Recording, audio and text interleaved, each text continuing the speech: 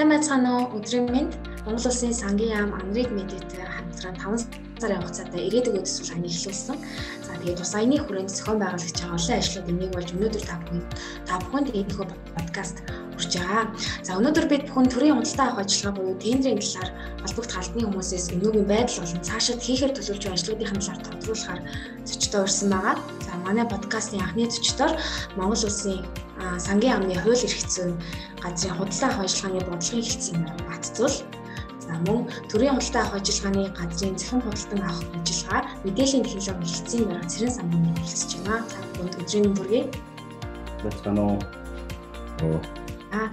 Эхний асуултыг би Батцул танаас асуумаар байна. За ер нь төсөв санхүүгийн шинжилгээтэй холбоотой төрийн байгууллагуудын худалдан авах ажиллагаа одоо жил ирэх тусам цар хүрээ мөрдөж байгаа. За тэгвэл одоогийн худалдан авах ажиллагааны тогтолцоо ер нь 2010 оныхтай харьцуулбал яг ямар өөрчлөлтүүд гарсан юм бэ? Сайн байцгаана уу. Худалдан авах ажиллагааны тогтолцоо бол үндсэндээ яг одоо 22 дахь жилийнхаа үүрийг үзэж байна. За энэ хугацаанд Монгол улсад бол тендер шалгаруулалт гэдэг ойлголт хүн болгоны үгсийн санд орсон. Одоо олон нийт бол тендер гэж юу байдаг вэ гэдэг агуулгыг бол мэддэг болсон. За өнгөрсөн 21 жилийн хугацаанд энэ тогтолцоо маань хэд хэдэн үе шатыг давж явсан. За сүүлийн 10 жилийн хугацаанд бол худалдан авалтын хэмжээ болон тендер шалгуулалтын тоо бол бараг 3-4 дахин өссөн. За нийт 2006 онд бол нийтдээ Монгол улсад бол 172 тэрбум төгрөгөөр нийт худалдан авалт хийдэг байсан бол өнгөрсөн оны тоогоор бол 3.4 их найдын худалдан авалтыг зохион байгуулсан гэсэн нэгдсэн тоо манай яамнаас гаргасан байгаа. Тэгэхээр үндсэндээ өнгөрсөн 15 жилийн хугацаанд худалдан авалтын хэмжээ маань 20 дахин өссөн. Тендер шалгаруулалтын тоо одоо 10 жилийн өмнө бол 600 орчим байсан бол одоо 22 мянган орчим болоод явж байна. За энэ маань нөгөө талдаа эдийн засгийн тэлэлт тэгээд төсвийн хөрөнгө оруулалтын хэмжээний өсөлт нөгөө талаараа энэ тендерийн хууль гэж ярьдаг энэ одоо төрийн болон орон нутгийн өмчийн хөрөнгөөр бараа ажиллагчдын худалдан авах хуулийн маань үйлчлэх хүрээнд нэмэгдсэнтэй холбоотой. За тэгээд 10 жилийн өмнө бол бид нэр тендер шалгаруулалт одоо зарим хүмүүст хэлэхээр итгэхгүй байдгийн нэгдсэн юм систем байгаагүй. Тэгээд тендерийн урилгыг сонин захиалж мэддэг байсан. Тэгээд сонингоос тендерийн урилгыг харчаад орох хэсгээ шийдэхийн тулд компаниуд маань тодорхой хэмжээний мөнгө төлөө тендерийн баримт бичгийг худалдаж авдаг гэсэн. Тэгээд яг тэр үед нь ямар мөнгөөр юу худалдаж хэдэн төгрөгийн гэрээ байгуулах гэдэг байгаа мэдээллүүд нь ерөөсөө олддоггүй. Тэгээд нэгдсэн мэдээллийн систем байхгүй учраас мэдээлэл нь зөрдөг ийм асуудлууд байдаг байсан. Одоо бол Монгол Улсын засгийн газраас энэ тендерийн нэгдсэн цахим системийг нэвтрүүлснээр энэ худалдан авалтын хүрээ өргөжих тэгээд энэ мэдээллийн ил тод тэгээд нэг их усүр алдаагүй зөрүүгүй мэдээлэл түгэх олон давуу талыг авчирсан. Тэгээд өнгөрсөн 10 жилийг ерөнхийдөө ингээд дүгнэж хэлэх юм бол худалдан авалтыг зохион байгуулах хурд нэмэгдсэн. Нөгөө талдаа худалдан авалтыг оролцох зардал буурсан, зохион байгуулах ажиллагаа одоо төрийн байгууллагуудын албан тушаалтнуудад маш их хэмжээний цаасан дээр ажилладаг байсан байна. Тэр хэмжээгээр буурсан. Бид нэр зүгээр тооцоо хийж үзэхэд нэг тендерт 200 хуудас цаасыг дунджаар илгээдэг юм. Тэгээ одоо бол тэр чин файл болоод явцсан. Тэгэнгүүт 10 жилийн өмнө маань байгууллага болгон дээр ойролцоогоор нэг 20 тендер зохион байгууллаа гэхээр 200 хуудас тэгээд үзэхээр 4000 хуудсыг л тендертэй зориулаад байнгын архивд хадгалдаг байсан. Одоо энэ маань үндсэндээ нэг CD тэгээд нэмээд тендерийн баримт бичиг болон тэрүүнтэй холбоотой бусад материалуудыг цаасаар хадгалж байгаа ийм тогтолцоо руу шилжиж байна. Одоо ер нь цаашдаа бид нэр энэ системийг нэлээд хүний оролцоог нь бууруулах чиглэлээр ажиллана гэж бодож байгаа. Өнгөрсөн 10 жилийн хугацаанд бол бусад төсвийн бас зарцуулалтын мэдээлэлүүд ил болсныг хамт энэ тендер шалгаруулалтын мэдээллүүдээр нь одоо бид нэр ингээд бүгд харах боломжтой болчиход байна л гэж товчхондоо ингэж дүгнэж байна. За дараагийн асуултыг Ц.Цэрэнсамбуу танаас асууя. Ер нь аль салбарт мэдээллийн ил тод байдал гэдэг зүйл маш чухал байдаг. За тэгвэл яг энэ тендер буюу энэ худалдан авах ажиллагааны ил тод байдлыг нэмэгдүүлэх чиглэлээр ер нь ямар бодлого баримтаж ажиллаж байгаа вэ? Ер нь тэгээд энэ хүрээнд яг ямар арга хэмжээ авч хэрэгжүүлж байгаа юм лээ? Сайн байцгаана уу та бүхэнд энэ өдрийн мэндийг хүргэе. За худалдан авах ажиллагааны ил тод байдлыг нэмэгдүүлэх чиглэлээр ямар ажлууд хийж байгаа талаар товчхон мэдээлэл өгье. За ер нь бол төрийн болон орон нутгийн хэмжүүрээр бараа ажил үйлчлэгээ худалдан авах тухай хууль дээр тендер шалгуулалтын урилга, үр дүн гэдэг энэ одоо тендертэй холбоотой бүхэн мэдээллүүдийг тухай бүрэн иргэд олон нийтэд нээлттэй мэдээлэх тухай одоо холбогдох зохицуултууд бол орсон байдаг. За энэ хүрээндээ бол төрийн худалдан авах ажиллагааны газар Сангийн Яамтайгаа хамтраад худалдан авах ажиллагааны захирам системийг одоо нэвтрүүлж үйл ажиллагаа хэв найдвартай үйл ажиллагааг хангаж ажиллаж байна. За одоогийн байдлаар бол Ц.Батзул даргын ярианд гарсан тендер зарлаад хүн ямар зүйл авах гээд байгаа вэ гэдгийг зөвхөн нэрийг хараад тэр шаардлагуудыг одоо худалдаж авч мөнгөөр худалдаж авч үздэг байсан бол ямар байгууллага ямар хэдэн төгрөгөөр одоо хэдийн хэмжээний ямар зүйл авах гээд байгаа энэ бүх мэдээллийг бол ил тод болгосон.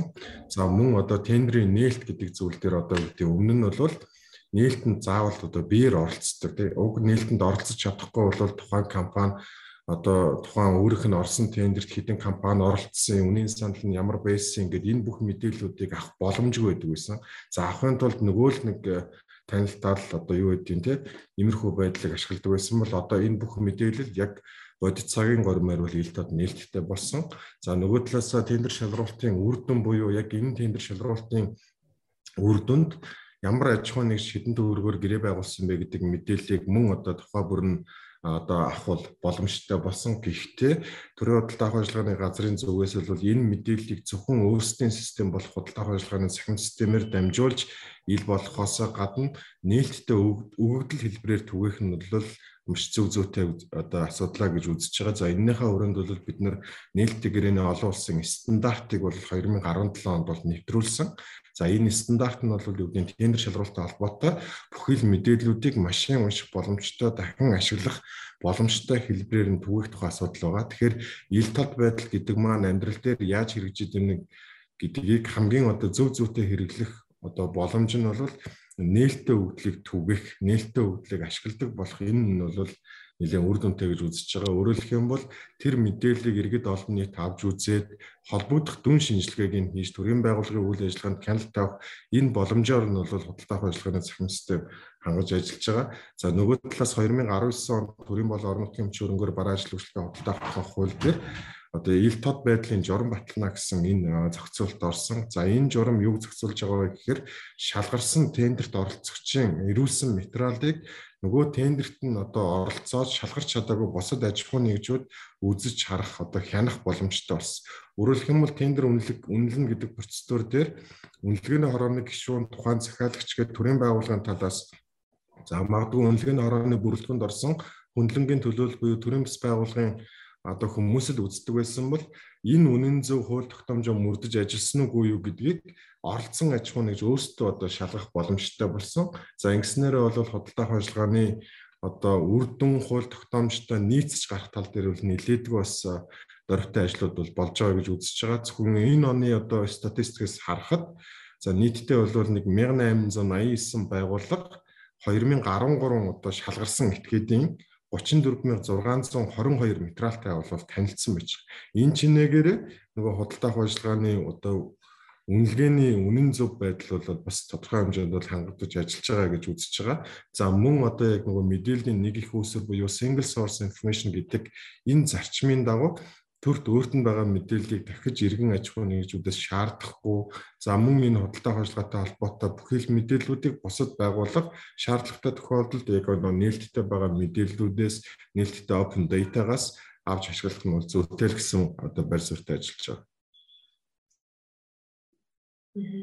Тэгэхээр иргэд яг энэ одоо энэ мэдээллийн талаар яг ил тод байдлаар хүлээн авах боломжтой болж байгаа юм. Яг иргэд яг юунд хаашаа хандаж орж эдгээр мэдээллийг авах вэ?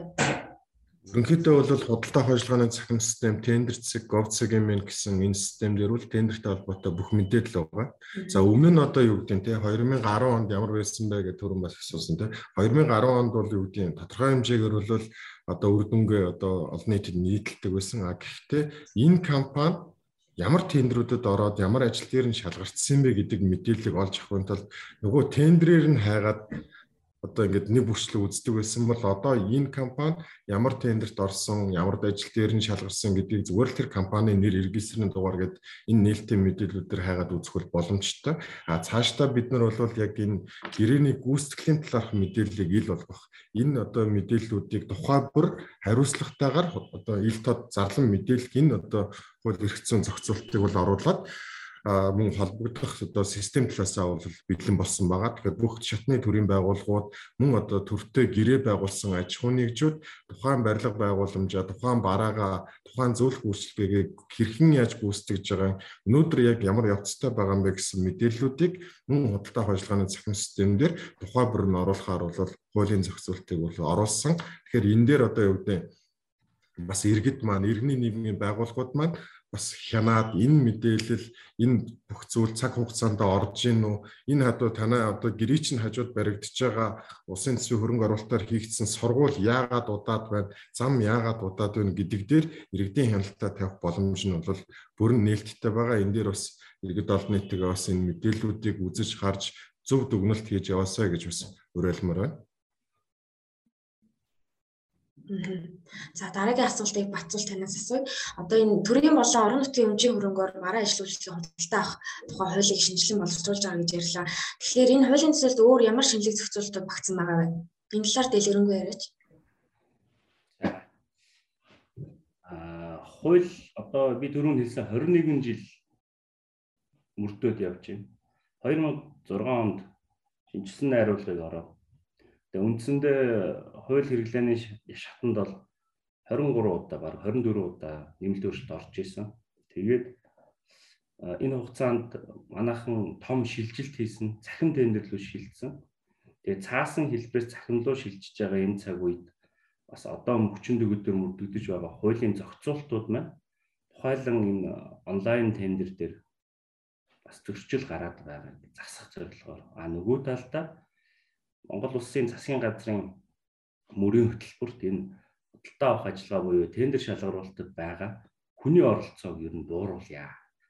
Тэгээ хүн оролцохороо ингээд субъектив шийдвэр гаргаад янз бүрийн сонирхлын асуудал төрүүлж явснаас болоод тендер шалгаруулалтыг одоо нийгэмд үүссэн байгаа энэ хар бараа юм маш ихээр дагж байна.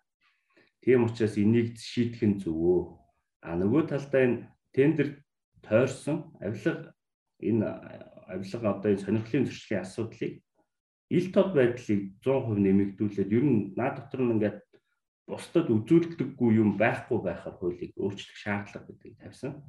За Монгол улсын урт хугацааны хөгжлийн бодлого алсын хараа 2050 дээр энэ иргэдлөө чиглэсэн төрийн үйлчлэгийг бүгдийн цахим хэлбэр шилжүүлнэ. За энэ дээр цаасан юм байхаа болёо.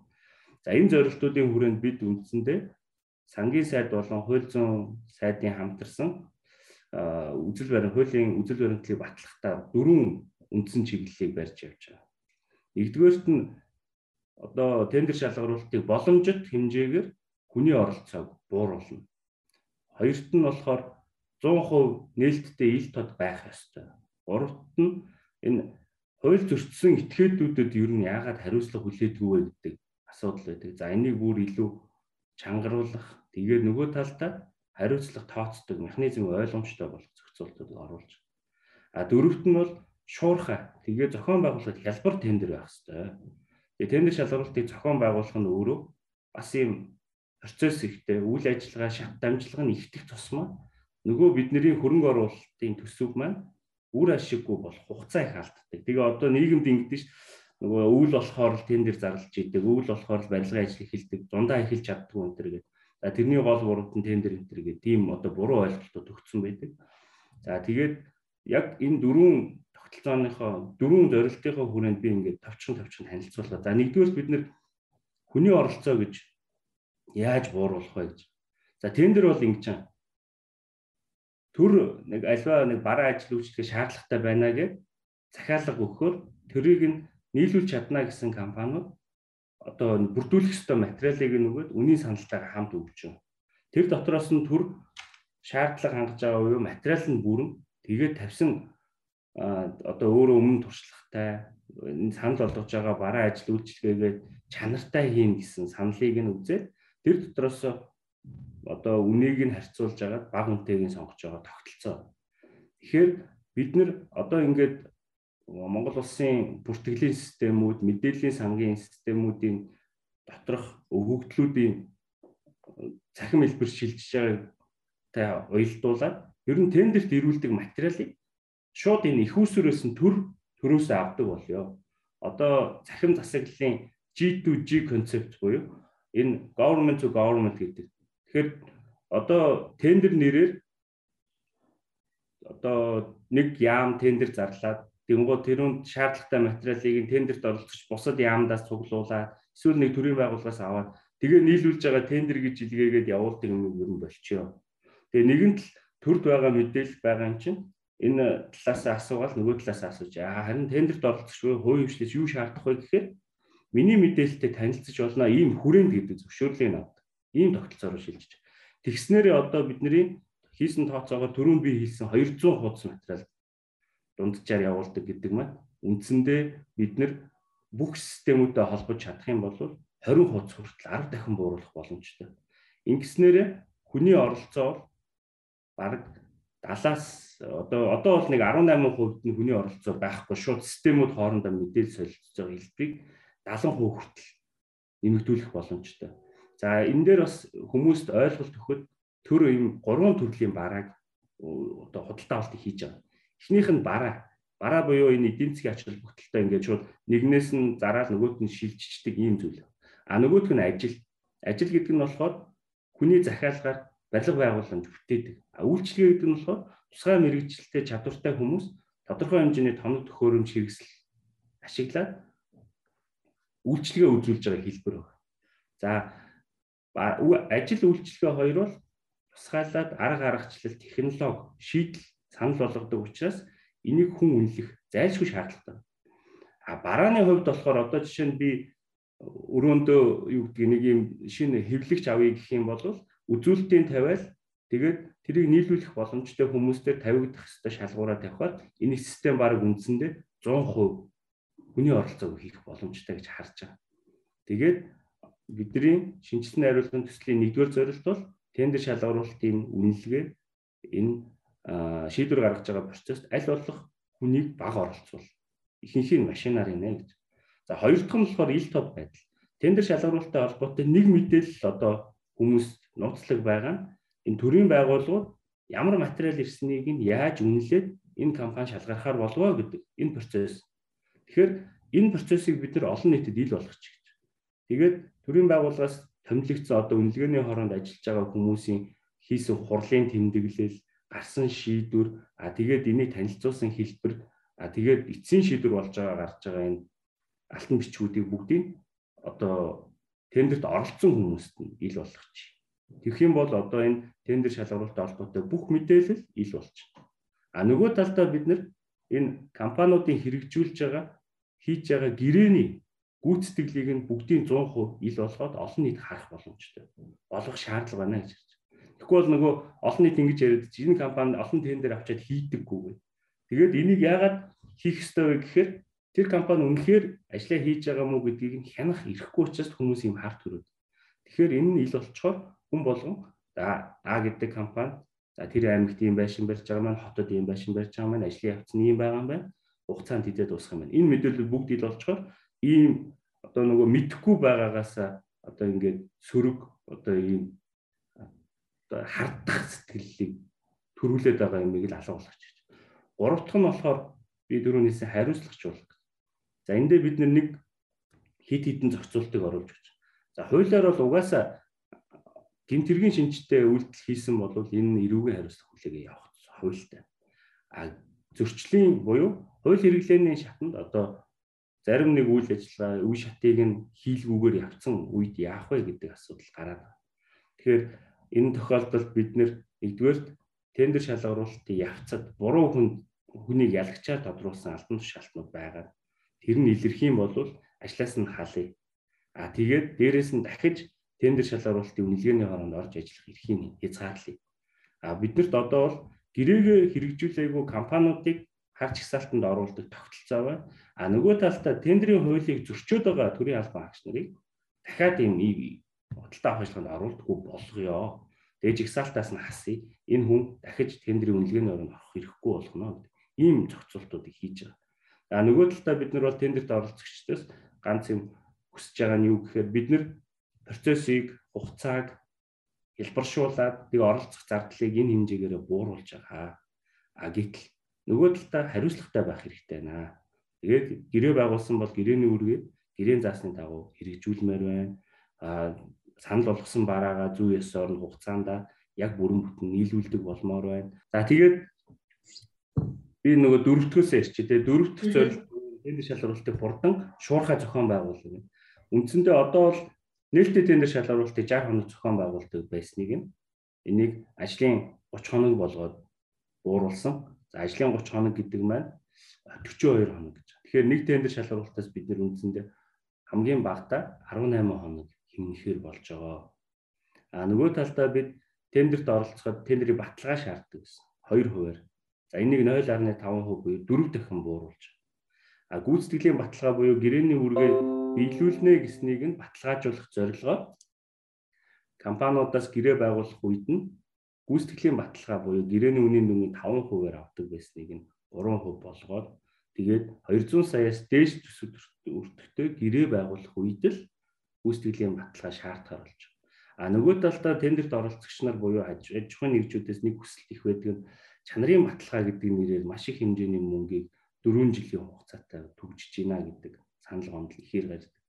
Энийг бид нэр судалж үзээд 5-аас 10% байсныг нь 5% болгож бууруулад 2 дахин бууруулсан 10% байсныг 5% болгоод тэгээд баталгааны хугацааг нь 1 жил болгоод өөрчлөлөд найруулчихсан байгаа. Ингэснээрээ энэ гэрээ байгуулсан компаниуд маань энэ чанарын баталгаа, гүйцэтгэлийн баталгаа, тендерийн баталгаа нэрээр өөрийн мөнгийг банкнд удаан хугацаагаар төгждөг байсан. Энэ хүндрэлтэй байдлууд маань шийдэгдэнэ. Шуурхай зохион байгуулахын хүрээнд бид нөгөө түрүүнд би хэлсэн мэдээллийн бүх системүүд хоорондоо мэдээлэлээ солилцдог болчоор тендерт оролцоход цуглуулдаг материал маань зөөхөн болчих.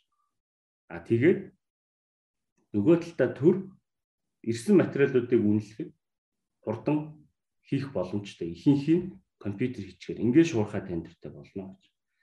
Бас нэг нэмж хэлэх зүйл юу вэ гэхээр тендер шалгаруулалтын үед нөгөө ирүүлсэн материалын асуудал үнэн байх хэсэг асуудлаар энэ нотариатыг шаарддаг.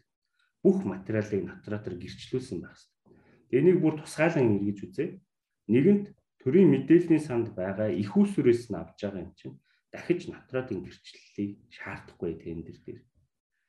Харин нөгөө талдаа тендерт оролцогчид энэ ирүүлж байгаа материалынхаа үнэн зөв байдлыг өөрсдөө хариуцнаа. Бодлоо байх юм бол дараагийн одоо хэн шалгалтын асуудалд орно.